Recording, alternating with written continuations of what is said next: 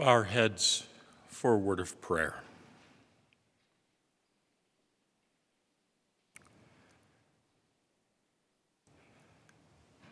Loving and gracious Father in heaven,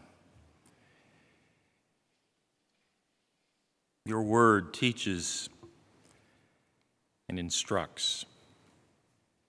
And sometimes your word it's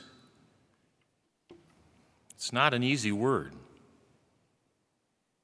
because it challenges us in our lives to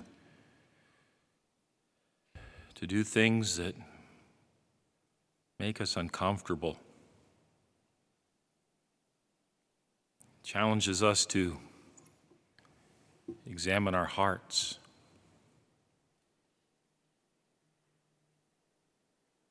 And to figure out by your word if we are living and according to your will and not our own. Give us strength and wisdom, and pour your Spirit into our hearts and our lives, that we can not only serve you, but point others to the truth of your word. We pray in Jesus' name, amen. Our gospel lesson today, Matthew 18. Sometimes when we hear that reference, we get a little uncomfortable. Because if we say, follow or practice Matthew 18, the first thing that we think about is the stuff that begins with verse 15. If your brother sins against you, go and show him his fault. But it's important for us to take a look at this scripture in context and what it is that Jesus is teaching, and the reason that he shares this teaching in the first place. You see, what happens at the very beginning of chapter 18 is the disciples come to him and they are kind of asking this question among themselves: who is the greatest in the kingdom of heaven? And really what they're asking is, well, which one of us disciples is the greatest disciple? It's kind of like when pastors get together at a pastor's conference and they go, which one of us is the greatest preacher? That never happens, by the way. Or which one of us is the greatest theologian? And I always thought the question would be, who takes care of their sheep? The challenge for us is not to determine who is the greatest, because that's a worldly perspective. When we are seeking after the greatness, a position of power or strength or whatever it might be, that's a worldly thing. In fact, we are reminded that we are to humble ourselves in the sight of the Lord, as the psalmist reminds us. And yet that's sometimes hard. To humble ourselves in the sight of the Lord is to be mindful of those things that Jesus teaches even to his disciples. That when you go to a festival, a feast, a wedding, whatever it might be, that you don't seek for yourself the highest chair of honor, but rather that you take the lowest seat so that the host of the wedding, the steward, can come and move you up to the appropriate place.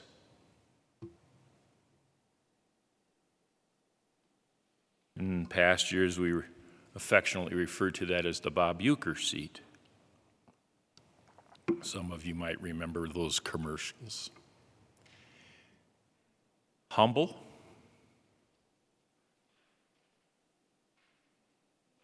Well, that's kind of contrary to our sinful human nature. Wash the feet of another? That's beneath us. Stop to take care of somebody who's wounded in a ditch? I don't want to get involved.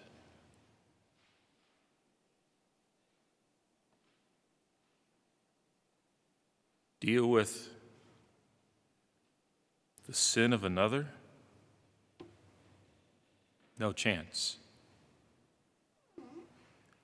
We are a people who like to be comfortable, who like to be recognized, who like to be lauded, people who in our sinful nature don't always want to be very humble. To illustrate this to his disciples, Jesus begins to compare this to dealing with children. And you got to remember, in that day and that age, it wasn't unlike earlier, even, a couple of generations ago, where the old adage used to be true: children should be seen and not heard. Well, Jesus is saying you need to be like children.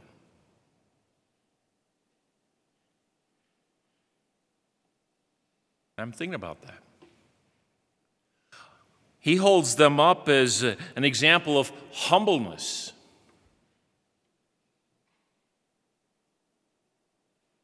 You think about it, a little child. At a certain age, what do when they're around other people? In their shyness, they hide behind the legs of mom or dad. They don't really want to engage. They're not worried about who the most important is or who the most popular is. They just are there.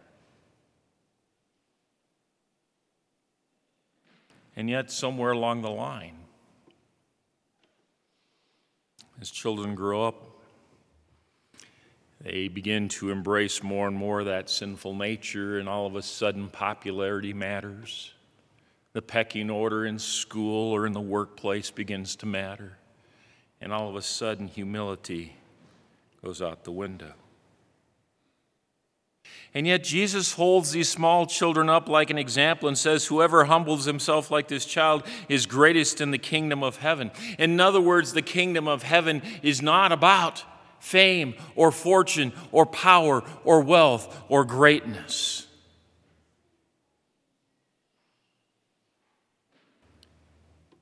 It's about putting ourselves last and others first.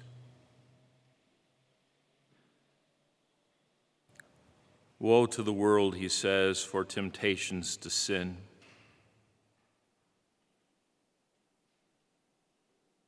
And he goes into that hyperbole of saying, if your hand causes you to sin, cut it off and throw it away. If your eyes cause you to sin, pluck them out and toss them away. It's better to enter into eternity maimed than to go into hell complete and whole.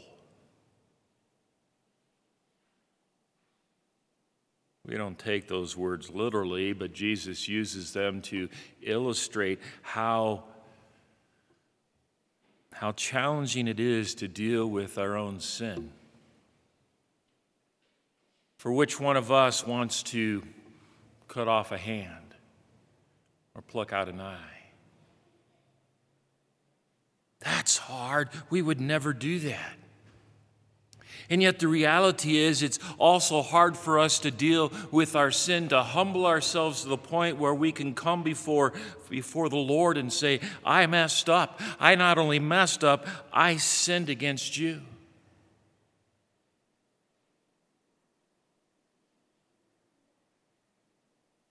And if it's hard for us to do to a God that we can approach privately,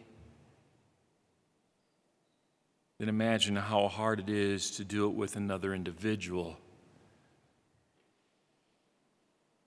that we have to look in the eye. Some would say it's easier to cut off your hand than it is to say, I sinned against you.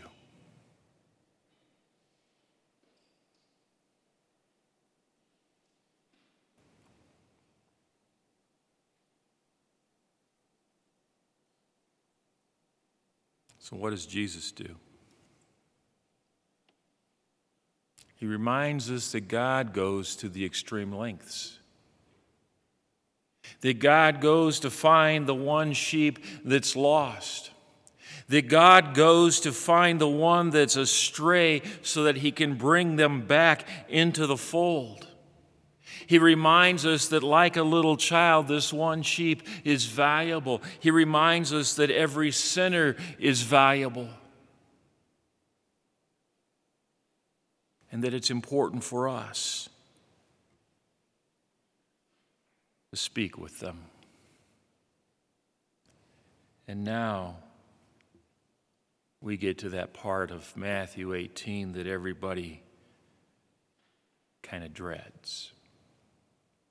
If your brother sins against you, go and tell him his fault. But again, it's that spiritual mindset of how we enter into those conversations, because this is not to be the conversation from someone who thinks that they are high and mighty or that they're the greatest in the kingdom, but rather from someone who has humbled himself in the sight of the Lord, who has confessed his sins and received forgiveness, who has removed the plank from his own eye, who is in a right relationship with Christ, who approaches this task in humility and in humbleness, not out of I'm better than you are kind of thing, but rather out of a concern for someone's eternity.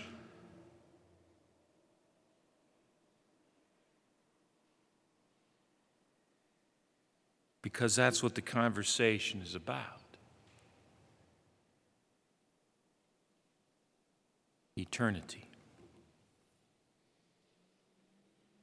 If your brother sins against you, go and tell him his fault just between you and him. And if he listens to you, you've gained your brother. That's the goal, to gain your brother, to gain your sister, to gain the one who is living in a way contrary to Christ Jesus, to gain them back to the kingdom. To be patient and loving and humble and sharing the truth of God's word. And of course, we know the process here. If they don't listen to you, then involve someone else in that conversation as well. The whole goal is to bring somebody to the point where we understand what it means to confess our sins. To remind them that if we say we have no sin, we deceive ourselves and the truth is not in us. But if we confess our sins, he is faithful and just and will forgive us our sins and cleanse us from all unrighteousness. The goal is to bring one another to the point of forgiveness, confession, and grace and mercy. It's not easy. It's challenging. It means we put ourselves at risk of accusation. We're afraid sometimes to confront others with a sin because we think, oh, I'm a sinner too. And then we might fall back on that verse that everybody uses as a convenient excuse not to talk to someone else whose eternity is in trouble. We say, well, the scriptures say, do not judge, lest ye be judged. We go, oh, I'm not supposed to judge, so I'm not going to say anything. We just yanked that verse out of context to justify not doing what Christ calls us to do. Even in our Old Testament lesson today, we are reminded that we are to what? Speak to the one who is wicked. If I say to the wicked, O wicked one, you shall surely die, and you do not speak to warn the wicked to turn from his way, that wicked person shall die in his iniquity, but his blood I will require at your hand.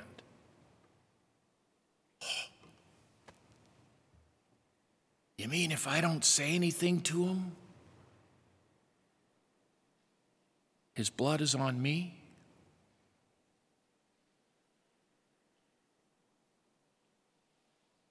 That's a pretty heavy burden. And yet, That's the burden that God has placed upon us. Pastor, then there's no hope for me because I've kept my mouth shut in all sorts of times, in all sorts of places. I've walked away from situations and I haven't said anything.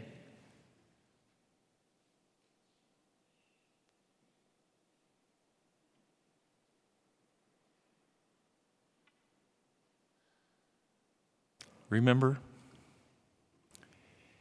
that even when you mess up, and even when you don't do it right, that you still have a Savior who took the blood of the whole world upon himself, the sins of the whole world upon himself, and who suffered and died for you so you can be forgiven.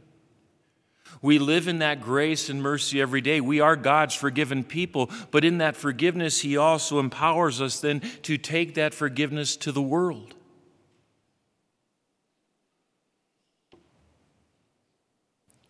It is beholden to us.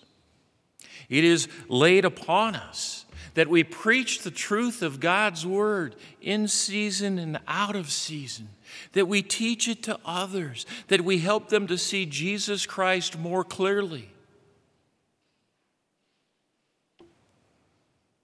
that we help them to understand his love,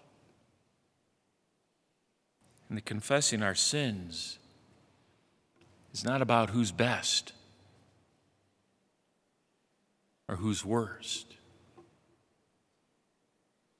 It's not about who's right, who's wrong. It's about eternity. It's about fixing a broken relationship. It's about the love of Jesus who paid the price so we can say the words, "You are forgiven."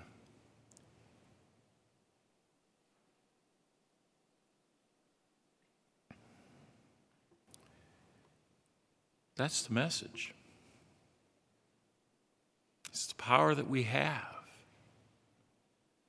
Power that we have to love our neighbor as ourselves, and in so doing to offer God's mercy and grace.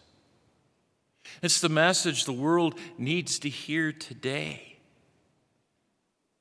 Not tomorrow, not when we have time, not when we feel comfortable about it, but today.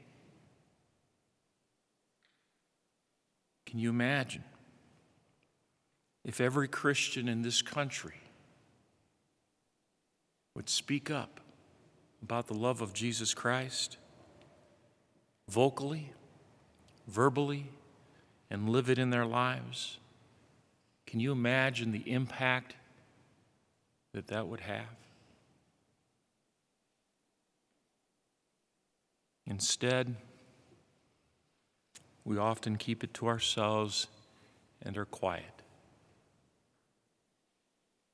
It's time for us to humble ourselves in the sight of the Lord, to be available to God, for him to use us in mighty and powerful ways, to win for the kingdom of heaven the soul of one person at a time, to change their lives for eternity, to come to them like little children.